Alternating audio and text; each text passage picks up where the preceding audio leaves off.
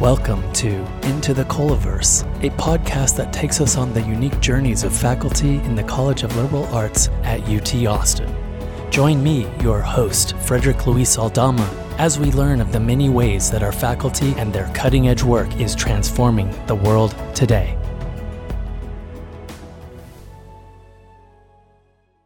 I am so excited to have Deborah Beck, Associate Professor in the Department of Classics, with me today.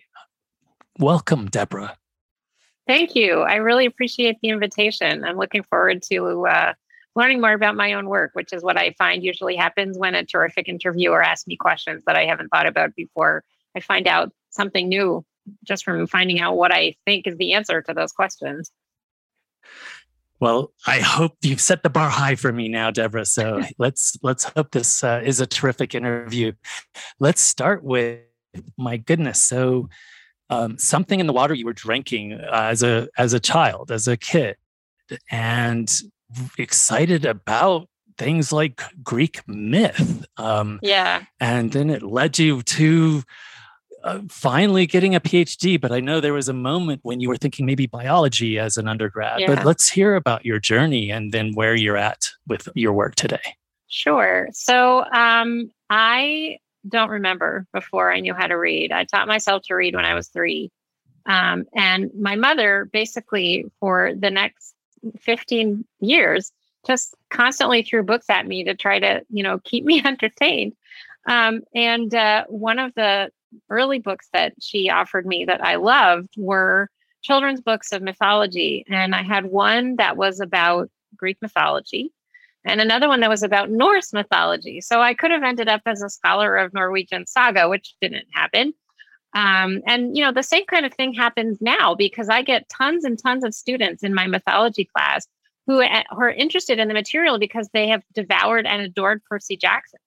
So I think the Greek myths have an enduring fascination for children, but at the same time, kind of the depths of the stories are something that you can return to again and again as an adult. So as a kid, I wasn't thinking about any of that. I just thought the stories were cool.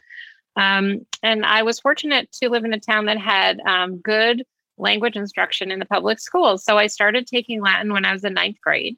And then the 10th grade Latin teacher was really not very good. And I disliked it enormously. At the end of the year, I was like, well, I'm going to sign up for Latin 3 because the Latin 3 and 4 teacher was one of those, famous teachers that's like the most significant teacher in the life of everyone who ever sets foot in their class. So I was like, all right, look, I'll try it. And if he's boring and I don't like it, I can just drop. And of course, he was amazing. And the rest is history. In retrospect, thinking about where I ended up, that must have been an amazingly terrible teacher that I had in Latin too. If I wasn't interested in the class. Anyway, I also had, wonderful teachers in many other subjects. And like many, young people who were just like to learn, I was interested in pretty much everything that I encountered in school. And so when I went to college, I thought, well, maybe I wanted to major in biology and maybe I wanted to major in classics. And I took a class relevant to each of those options when I was a freshman, and I liked the classics course a lot more. So I majored in classics with the intention. I had it wasn't even on my radar screen to be a professor when I was an undergraduate. I didn't know any professors. I barely even knew what that meant other than just like the people in front of me in my classrooms. I had no idea how you got to be such a person or why you might be interested in that. I come from a family that is very committed to public service. And both my parents had worked in the public sector for their whole lives. And I was like, okay, so I'm going to, do something in the public sector. And I don't know yet what that is. And maybe I'll get a master's in public health or I don't know, something. But then I wrote a senior essay about the Iliad that was an absolutely wonderful experience. And I won a prize for it that I shared with a graduate student for their dissertation. And to me, that made the prize even more amazing. I was like, wow, they thought my work was comparable to a grad student. That is super cool. I found out afterwards that the grad students thought it was unfair that should be an undergraduate prize and that they shouldn't have done that. And I thought it was awesome. It was fine with me. Anyway, the experience of this sort of long form research into something that I really cared about really was sort of eye-opening, not because I suddenly said, oh, now I want to go to graduate school. I didn't. I went off to do other things for 3 years. But because that kind of planted a seed of a little bit of a sense of what it might mean to do this as a regular activity that basically, lay dormant for a couple of years while I was working in Washington, doing various jobs related to child welfare services.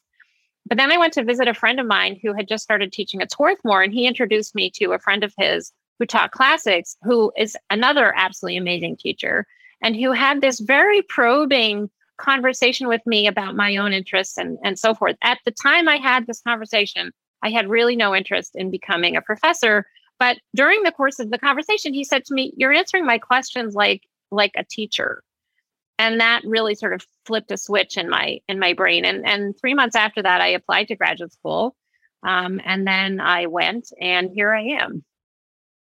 Amazing. Yeah. And also testament to the significance of that one or two, those people in our lives that kind of shifted the direction of our train, right? Absolutely.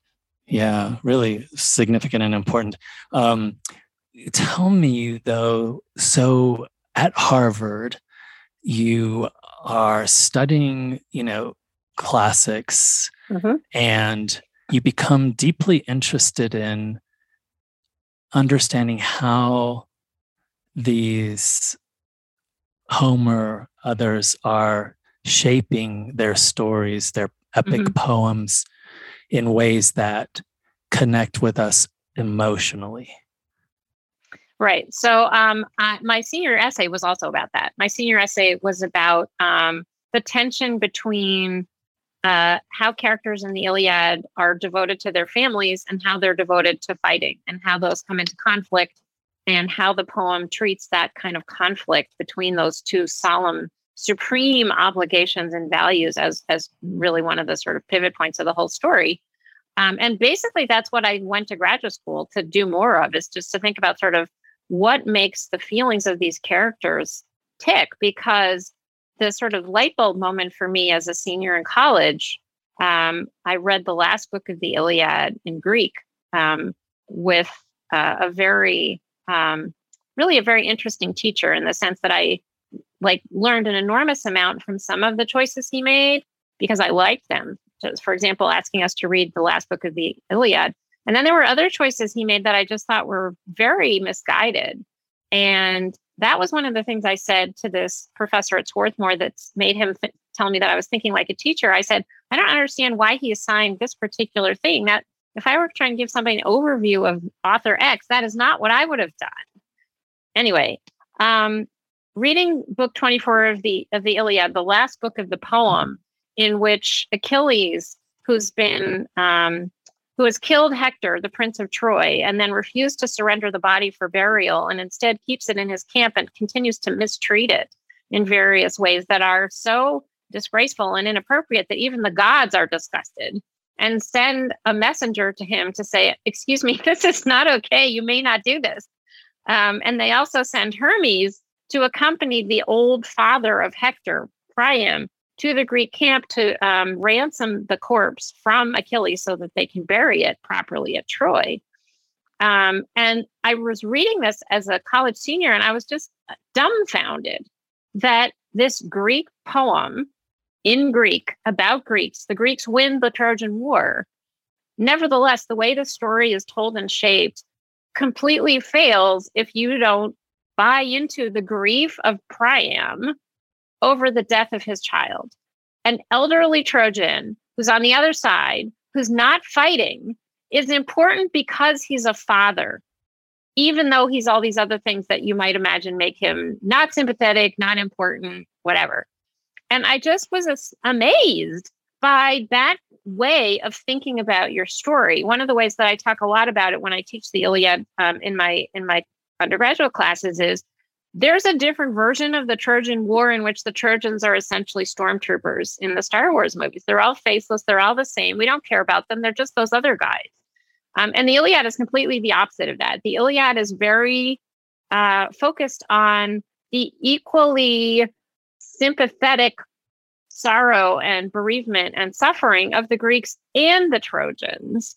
And a lot of my research since that senior essay has been about trying to understand how the poems tell a story that is shaped by emotion, that arouses the emotions of the audience. And in part, I'm interested in that because these are such sort of large scale poems that it might seem sort of counterintuitive that one of the most important features of their storytelling is this very immediate human appeal to individual people's feelings. And partly because that's what makes them sort of enduringly appealing, is everybody can relate to feelings about being a parent. Even if you're not a parent, you have a parent, or you miss having a parent because you never had one. But that's a sort of universal human experience as being a child or being a parent and having feelings about that.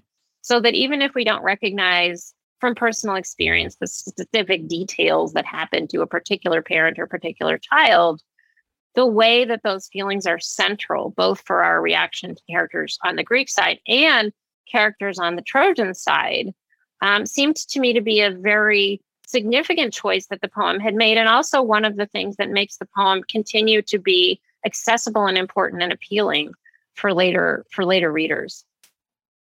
Speech, direct quotation, non-direct modes has become a real focus point for you. And I imagine that, I don't know, this obviously was something that was understudied, but yet a key element in that emotion engagement. Yeah, so starting with Plato, actually, who has a lot of really perceptive and interesting things to say about Homer. One of the distinctive features of the Homeric poems is the enormous proportion of them that consists of characters talking, where essentially the main narrator hands over the voice of the poem to a character. So rather than the narrator saying, once upon a time, Joe and Schmo did whatever they did, speech hands over the story to Joe, who then says to Schmo, hey, let's go to the whatever. And so basically, it's since the beginning of literary criticism and appreciation of the Homeric poems, they have been recognized and appreciated and kind of explored in part through an unusually large amount of direct speech they have in comparison to other epics. So just by way of comparison, the Iliad and the Odyssey have somewhere around 2/3 or 3/4 of their narrative consists of direct speech. In Virgil's Aeneid, which is heavily influenced by the Homeric epics, it's more like 1/3. So it's a really big difference. And ancient critics were very interested in that. I'm interested in it because the way characters talk, particularly in Homer, because the narrator tends to be fairly retiring and not want to tell you explicitly what you're supposed to think about things or feel about them. So characters, in comparison to the narrator, characters tend to be much more upfront about how they feel, and they use much more sort of explicitly judgmental language, like, they call each other names, or, they say, oh, this is terrible, I'm so sad about this, whatever. So a lot of the explicit emotion in the poem happens through the characters. And for a long time, people thought that that's all the emotion that there was, and that the Homeric narrator, because they don't explicitly talk about themselves or talk about how they think the audience should react to things, that there is no information from the main narrator about those things. In fact, that's not true at all. And there's a lot of information. It's just implicit from the main narrator about sort of emotional feelings, about shaping, about subjective responses, both by the characters and by the reader to what's happening. And that's actually what my most recent book is about. So one of the also very distinctive features of the epic genre more generally, starting with Homer, but continuing for all the way through to, Dante, the first epic that was written in a vernacular language rather than Latin, to John Milton's very famous Paradise Lost that melds together Christian and classical ways of talking about the world. Anyway, throughout all of these epics, one of the distinguishing features that kind of puts a little sign on the poem's head that says, hello, I'm an epic, is what's called the epic simile, which is a kind of a little story of the form A is like B. So Achilles is, fighting and he's very fierce. And it says, just as the ocean wave towers over the terrified fish and then falls on them, in the same way Achilles, attacked the Trojans or something like that. And so these superficially unrelated stories appear regularly in these narrative similes. And those have an enormous amount of information of many different kinds that guides, shapes, arouses the emotions of the audience.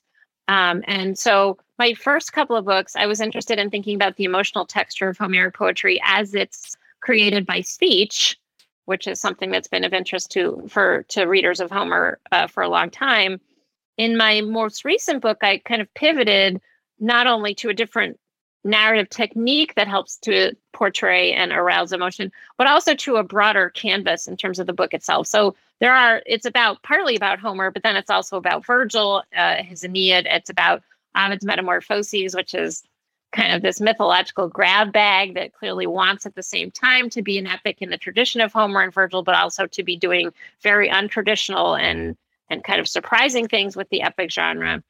And then also Apollonius's Jason and the Argonauts, which is a mythological story that people have heard of, but an author in a poem that is largely unknown outside of professional classics circles. So the book is about how similes work in all of these different poems, not only how they create emotions, but also what kinds of emotions those are, which vary from poem to poem, depending on the specific themes and interests that are distinctive to each poem that is reflected in the kinds of scenes and emotions that the similes tend to depict. Yeah, really fascinating. Do you, in your research for this latest book, The Stories of Similes, I don't know if this is a fair question or not, but was there anything, advances in other areas like the cognitive sciences, for instance, that deepened an understanding of why we might engage more in and through the shaping of a story that's using simile? Yes, absolutely.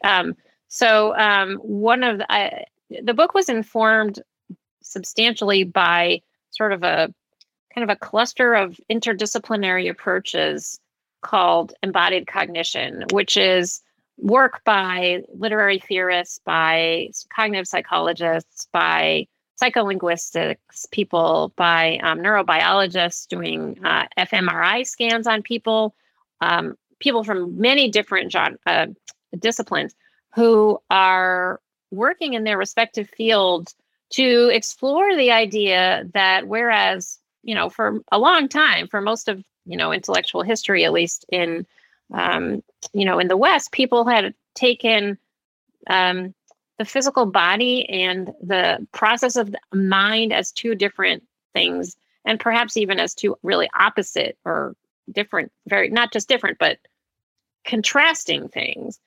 And these different fields are showing that, in fact, the mind and the body are very deeply intertwined, and it's probably not even really sensible to talk about them as being different. And just to take one example, the neurobiologists with their fMRI machines have shown that there are neurons in the brain that if you're reading a story about somebody running, fire in the same way as if you're actually running.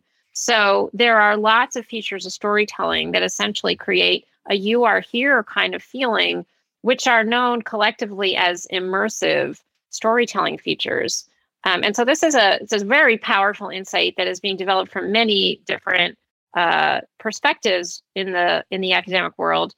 And one of the things that I found out in my book is that similes are these like Boolean cubes of immersive storytelling. They're full of these features that cause that you are here feeling, whether it's describing the space in which something happens, the thing is high, the thing is low, the thing is next to this or behind that, describing physical sensations of hunger or cold, or water being wet, emotions of love, fear, pain, sorrow.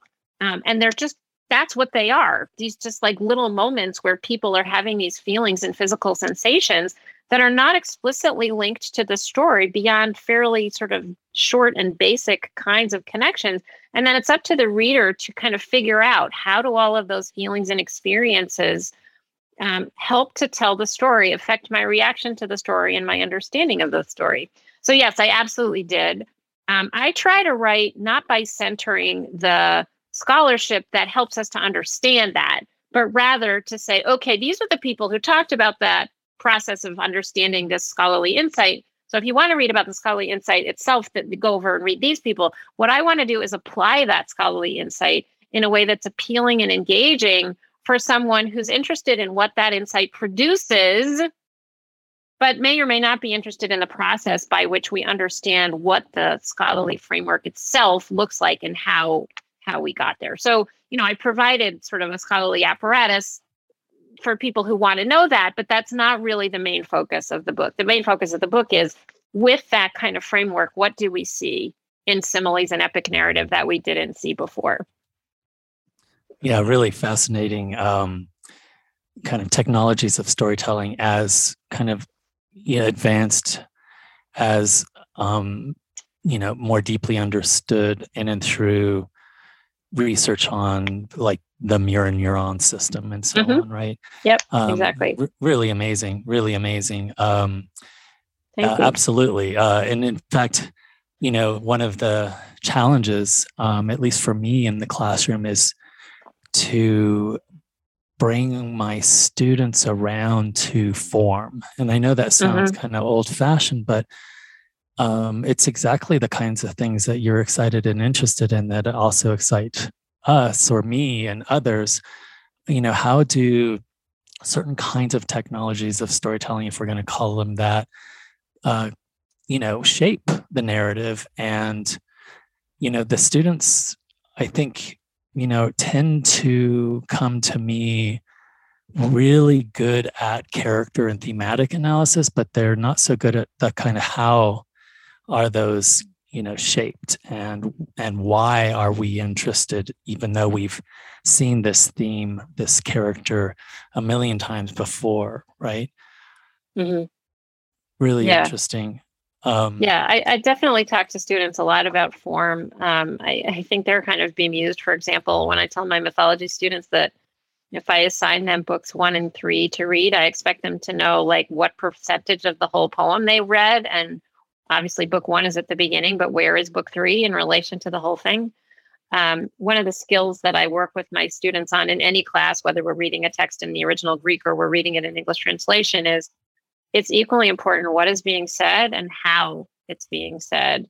And one of the things that's important for how something is being said is the sequence in which something is said, and that simply placing two things next to each other affects the meaning. And that is absolutely one of the ways that similes mean things, is simply by placing two apparently unrelated things next to each other, you are inviting the reader to make that connection. But at the same time, you're not really making it possible to say there's definitely this one connection that's correct, and there aren't any other possible connections to be made. And that combination of kind of obviousness and indeterminacy is one of the things that makes similes so distinctive and so memorable and so fun, really. There's also a gigantic body of research in most of the same disciplines that I mentioned in connection with embodied cognition about the comprehension of similes and also the comprehension of metaphor. So whereas a simile is something of the form A is like B, it's an explicit comparison of two things that are essentially equated. They're parallel. No, neither one is subordinate to the other one. A metaphor is an implied comparison where you say something like, fear bloomed in his heart, where you're using a verb bloom that is normally used for flowers to talk about a feeling.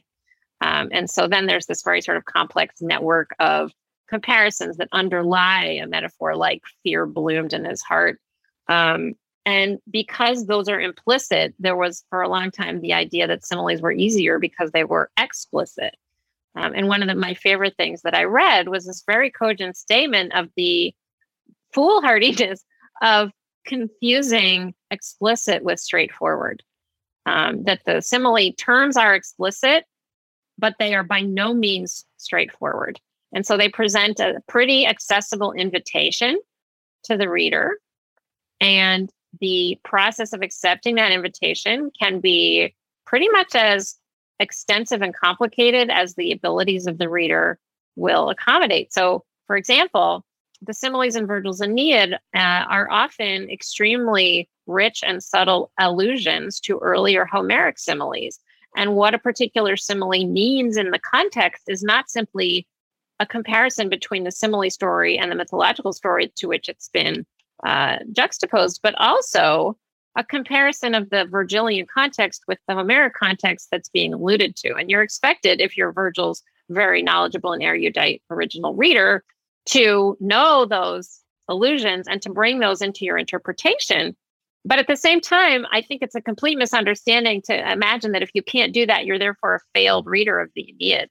And I've been thinking a lot about this in recent years, about this kind of spectrum of interpretation that applies to highly allusive forms of popular art, not only Virgil's Aeneid, but also some of the Greek tragedy that I work on.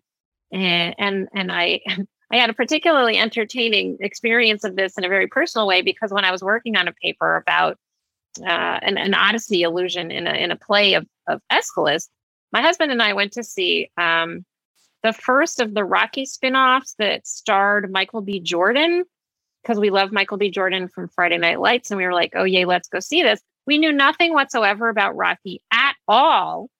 So we missed all the Rocky allusions in the movie. Of course, there were a bazillion of those. We didn't know what any of them were, when we were Googling everything in the car on the way home. But we loved the movie anyway. We didn't care that we didn't know what any of the allusions meant. And that was a really good, sort of personal experience of being a bad audience member, bad in the sense of not informed of the allusions that the ideal, one version of the audience was expected to have. We didn't have that, and we didn't care at all.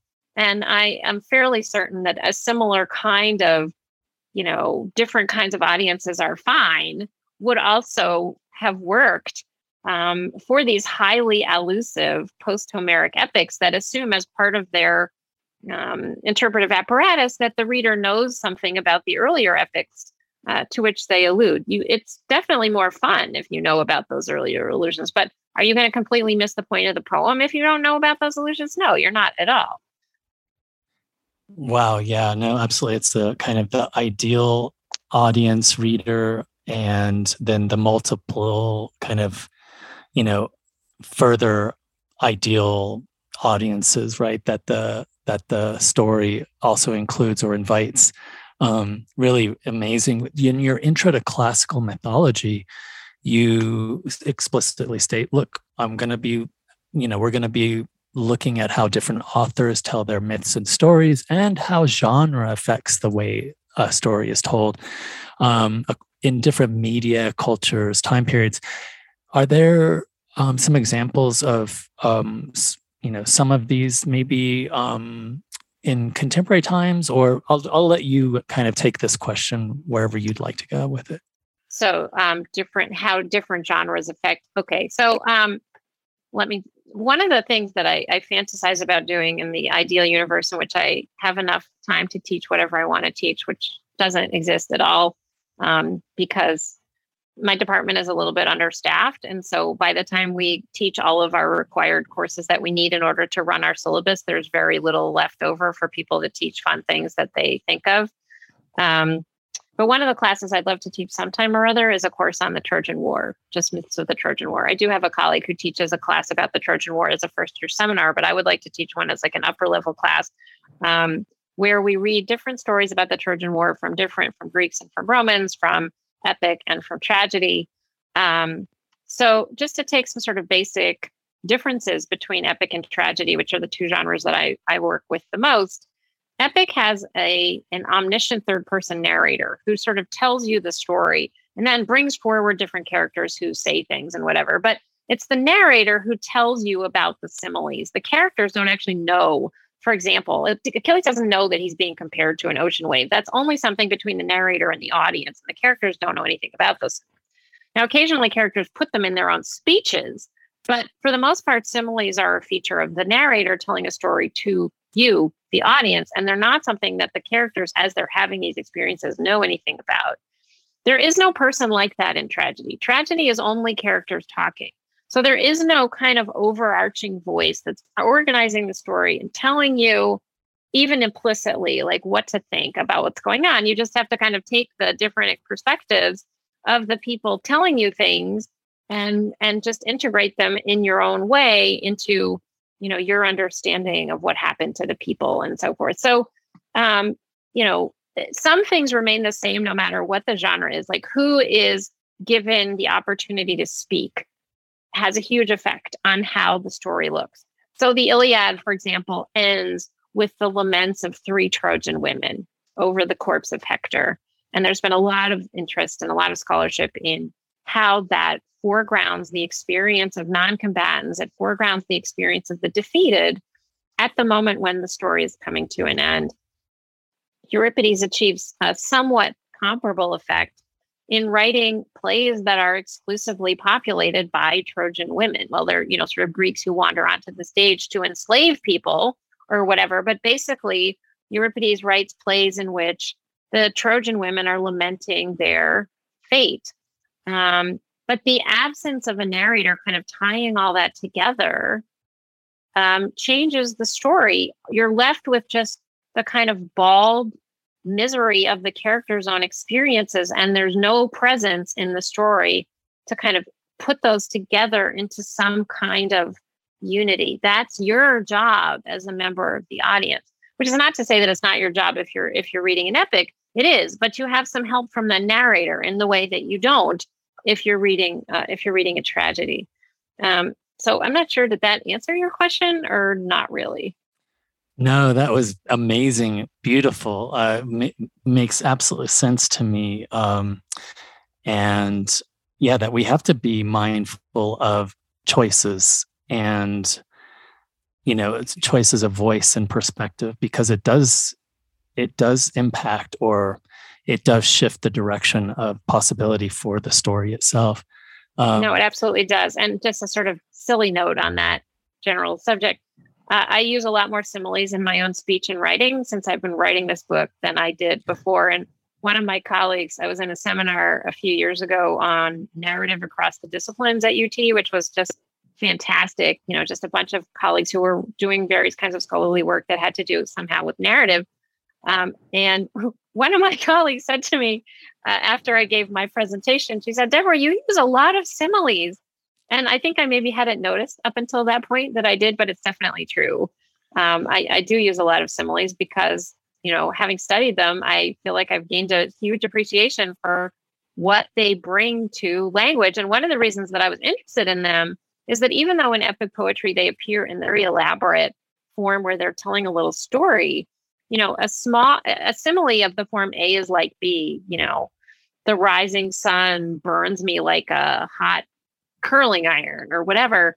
Those are just a very normal feature of people's conversations. And so when you're studying similes in an epic poem, you also can then link that as a communication act with hugely varied other things where, people study similes in, for example, political speeches or just ordinary conversation. And those all have sort of a basic kinship where you're using a simile to offer an interpretation, to involve the audience. They have this very sort of, consistent set of qualities and functions across a dizzyingly broad variety of speech and communication contexts. And that's one of the things that I liked about it, is that one of the things that I really want to try to do in both my research and my teaching is to demystify this literature so that people don't feel like you have to have a PhD to read Homer or to read Virgil or to understand what they're talking about. I mean, that's part of the reason, for example, that I'm interested in dethroning this ideal reader as the only possible reader. I talk to my students about that a lot. It's fine if you don't understand everything. The goal is not to understand everything. And one of the ways I think to sort of normalize and, as it were, domesticate, make accessible these very wordy and sometimes intimidating poems from these earlier cultures is to link the way they tell their stories with the things normal people do all the time when they want to make a point in a certain way. And so that was absolutely one of the reasons that I am interested both in direct speech, which, because of course, telling somebody what somebody else said is something everybody does all the time. But similes the same. These are just things that people do. And there are sort of elaborate stylized versions of them in these poems, but they're not at all, sort of unrecognizable things. They're just normal things that people do when they talk to each other that are used in these, stylized ways in poetry. So thinking of poetry as stylized speech can make it a little bit less upsetting for people to try to imagine themselves reading it. And I think it really does help a lot to make people less upset about how challenging it is to just also to validate that, to just say, this is very unfamiliar, especially at a time when people don't read as much as they used to. I mean, some people do, but a lot of people don't. This is going to feel forbidding at first, and over and over again, when I teach my mythology class, which has a lot of reading of primary sources, and for many of the students in the class is the only course they're ever going to take in the humanities at all. So for them, the kinds of expectations of humanities reading, they're just like, what is this? And what are you doing to me? And I've been teaching the course since 2011. And every year in my course evaluations, the students say, I was intimidated by the reading list at first, but Professor Beck was very helpful in kind of helping me not to mind that. And by the end, I really felt like I could do it and I understood what I was doing and I enjoyed it.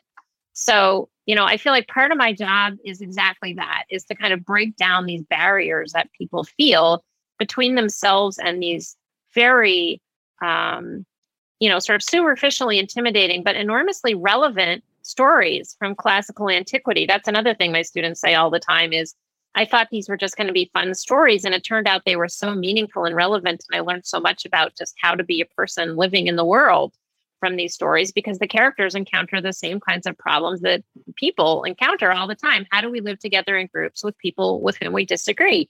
What do we do when we have conflicting obligations to our families and to our communities, and there's no way to discharge all of those obligations? How do we decide what not to do?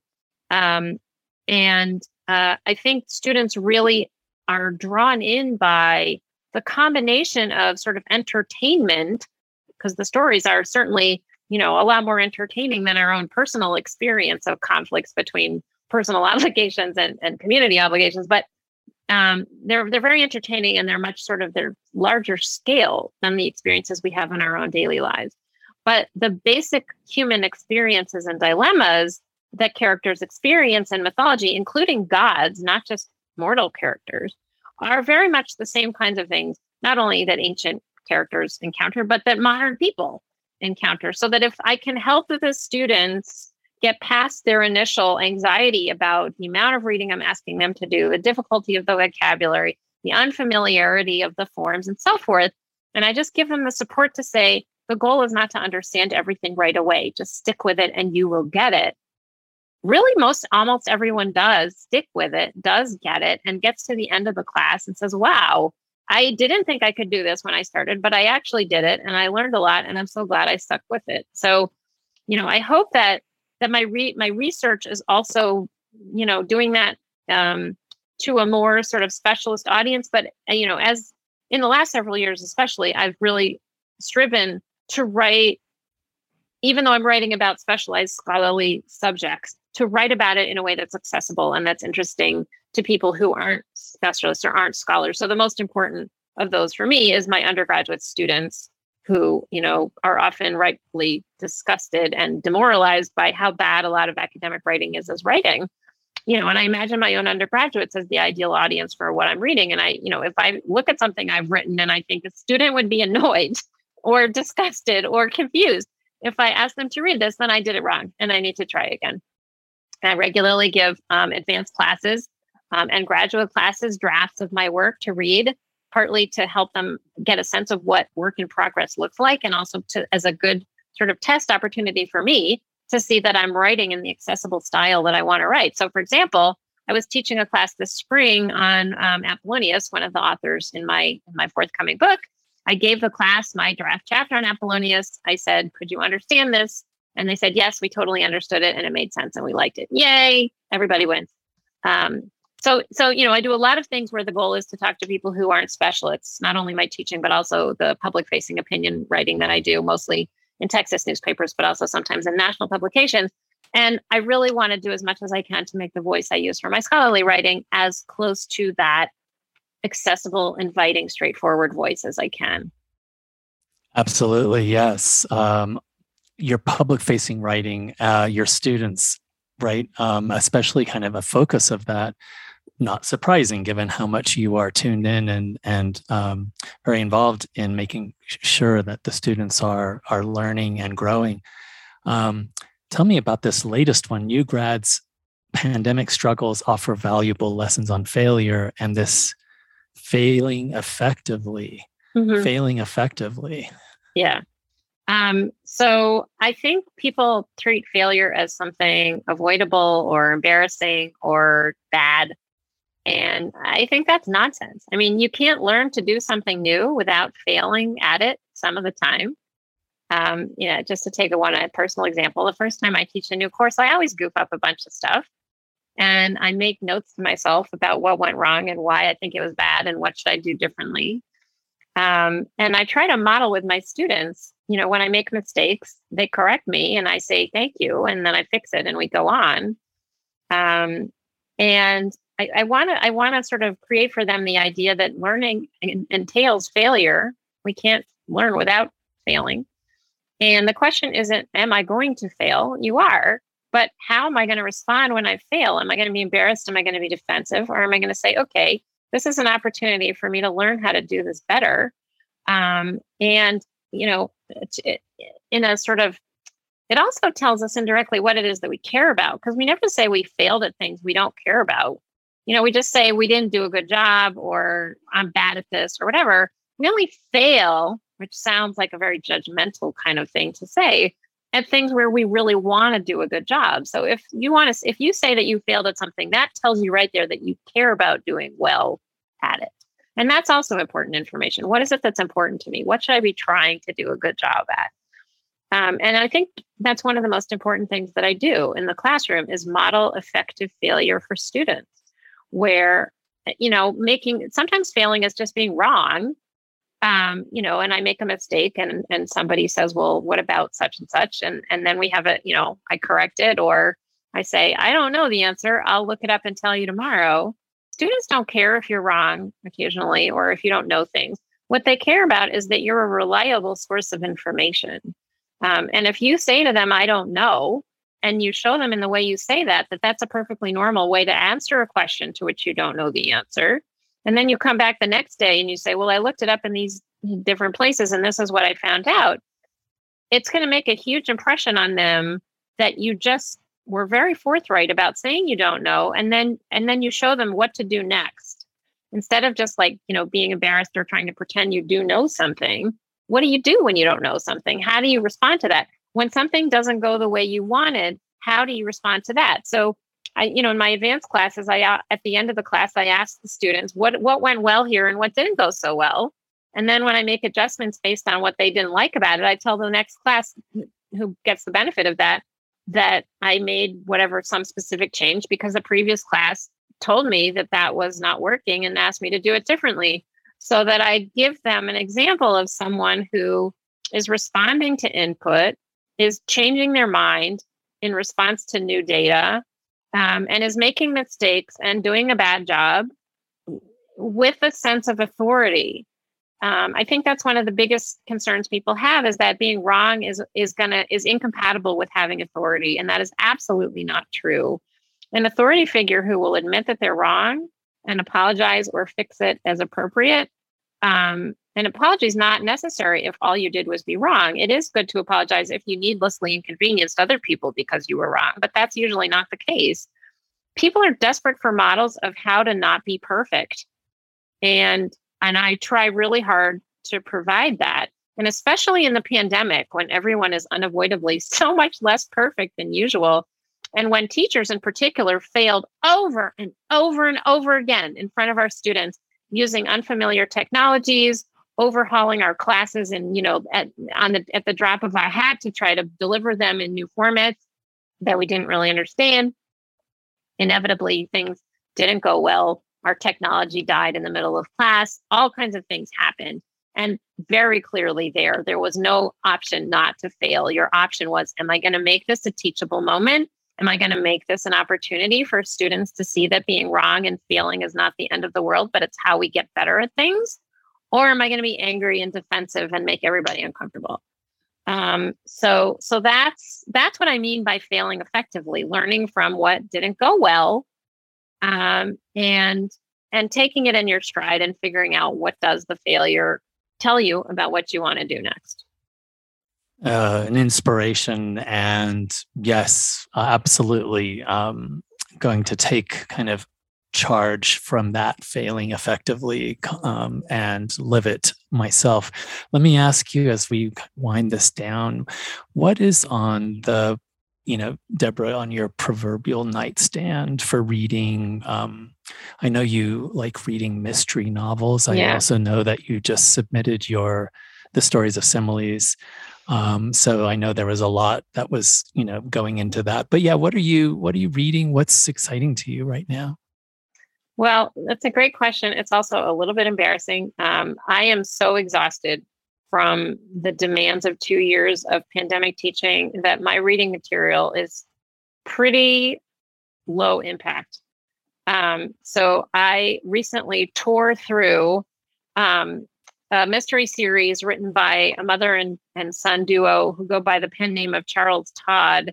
And their detective is a British police inspector named Ian Rutledge, who is a severely PTSD veteran of World War I. And he hears voices belonging to one of his own soldiers whom he was forced to execute because he refused to obey a direct order on the battlefield. And so he had to court-martial him and execute him. And he's so traumatized by that he hears the voice of this dead soldier in his head all through the series.